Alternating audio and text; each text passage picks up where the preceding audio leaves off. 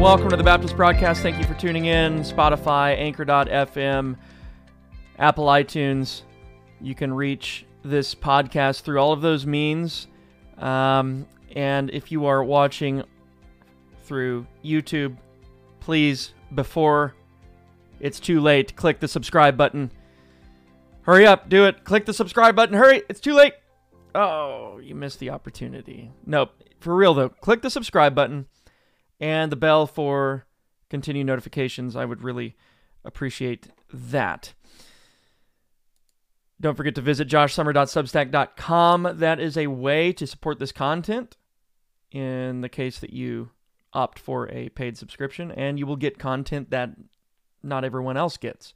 So there are perks for subscribing in that way. There's also a free option, and you'll get newsletters, you'll get blog posts and things like that sent straight to your email inbox. So there's still a perk to subscribing, even if you opt the free version of that.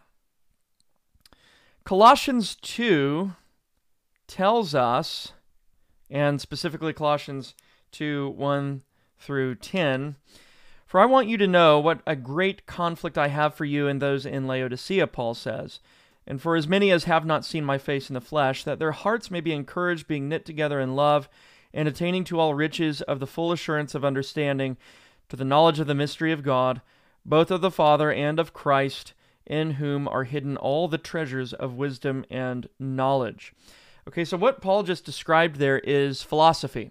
Wisdom and knowledge taken together would have been considered in the first century philosophy, identical with it, synonymous with it. Now, what Paul goes on to say is often used as a reason to jettison the concept of philosophy altogether, or to take the concept of philosophy and oppose it to theology. So let's keep reading.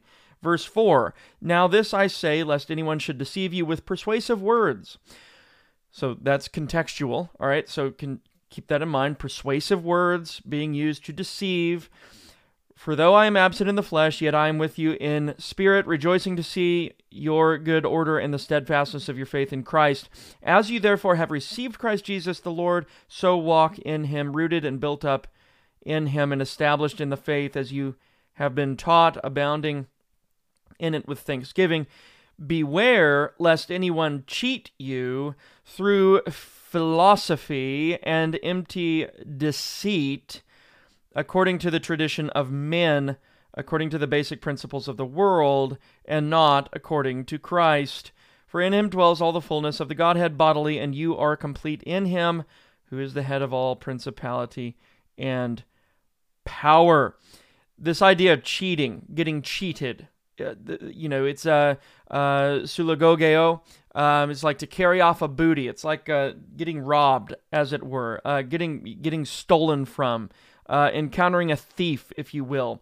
Now, we have to pay careful attention to the words. Paul has already affirmed a philosophy, conceptually. Wisdom and knowledge in Christ. Those are treasures that we ought to desire, and we ought to desire them in Christ and in Christ alone. Persuasive words can be deceitful. And the reality of the situation is that people are using persuasive words to deceive Paul's audience. That's verse 4.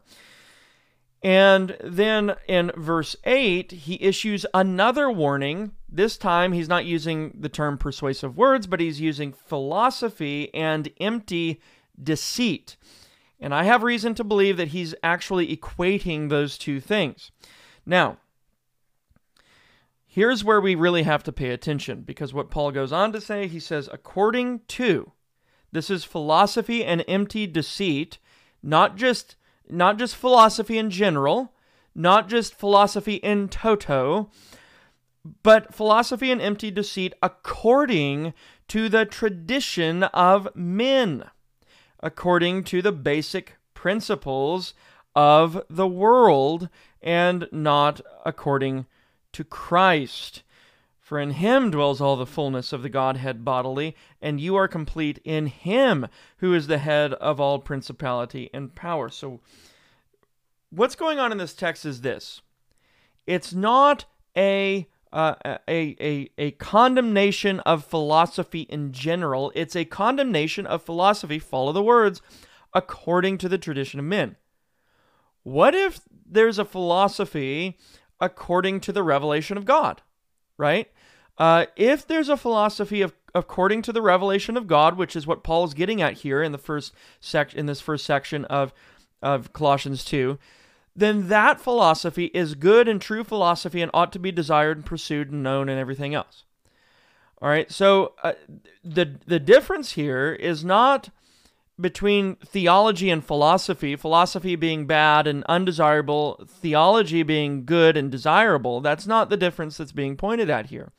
The difference is actually between two opposing philosophies. A philosophy that's according to the tradition of men, according to the basic principles of the world, and not according to Christ. The very sentence that we encounter in verse 8 assumes that there's a philosophy according to the world and a philosophy according to God in Christ. All right? And that is the philosophy that we ought to pursue. This is not a condemnation of philosophy in general. This is a notation of an opposition between two competing philosophies, one according to the world, one according to Christ. This is a very important distinction to make because when people take philosophy as a general concept and they say, well, no, philosophy's bad, we can't do philosophy, it's only theology, and by the way, theology only comes through the Scriptures. All right? It only comes through the Scriptures. There are no first principles, there are no assumptions that need to be made prior to that point. We just assume the Scriptures. Not only is that covering up a bunch of assumptions that you actually are making when you come to the text of Scripture, inevitably so, for better or worse, but it is denying the tools that you necessarily must have in order to approach the Scriptures in an orderly, correct fashion, in order to do theology correctly and orderly. And these are just natural tools. These are tools that come through natural revelation, right? So when you take that and you say, no, none of that, because all that's philosophy, we just have theology, right? We just have theology. What you're doing is you're ripping apart reality, in the sense that you're getting inside of the programming of reality. You're deleting code, and so the user interface is going to look bad. It's going to be corrupt. It's not going to function the way it's supposed to function. And so we need to be careful to realize that there's a philosophy according to God, that's true philosophy, and then there's a philosophy according to men, which is false philosophy. It's bad philosophy. It's philosophy that should be rejected and engaged and polemically engaged even, and taken down and answered, right? So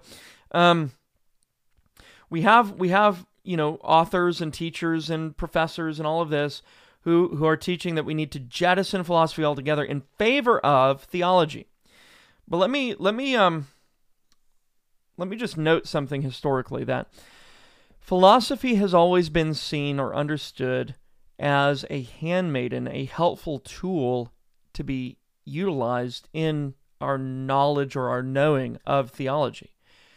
And so in that sense, it's subject to theology, right? But it's also an instrument that we use to make distinctions. It's an instrument that we use to improve the way in which we think and talk about theology, right? So philosophy is useful. It's an instrument in the scheme of theology, right? In the scheme of doing theology. It's subject to theology. It's not over theology. It's not determinative of theology, but it's an instrument to explore theology with. So it's historically been understood to be a handmaiden.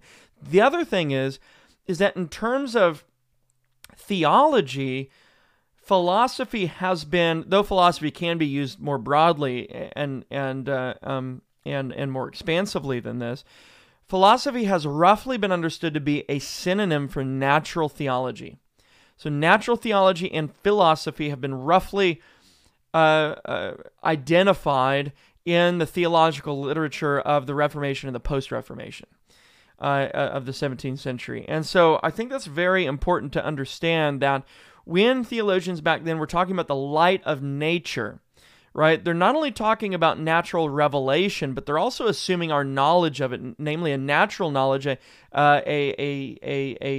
natural theology, a natural philosophy as it relates to God, that we know beforehand, right? That we know, and because we know it, we're left without excuse, according to Romans 1.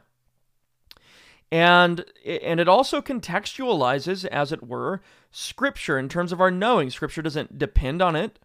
Scripture isn't caused by it, doesn't emerge out of it, can't be known by it alone, right? We can't come to a knowledge of redemption through just natural theology itself. We need the Scriptures, right? So, but natural theology also contains first principles, laws of logic, ethics, who God is, in his goodness, his knowledge, his wisdom, his power. Those things are known through creation, and they're known before we even come to the Scriptures, and so they function as helpful tools in our understanding of the Bible and what it has to say. So guys, if this was helpful, I hope it was. I hope a little bit of interaction here with Colossians 2 is helpful to point out that there is no juxtaposition between theology and philosophy, true theology and true philosophy. There is mutual relation and cohesiveness and coexistence between those two things. And theology is queen, and then philosophy is a handmaiden, a helpful instrumental resource that we use to know theology and speak theology and think about theology. So God bless you guys. Hit the subscribe button, click the bell for continued notifications. Don't forget to visit the newsletter, joshsummer.substack.com.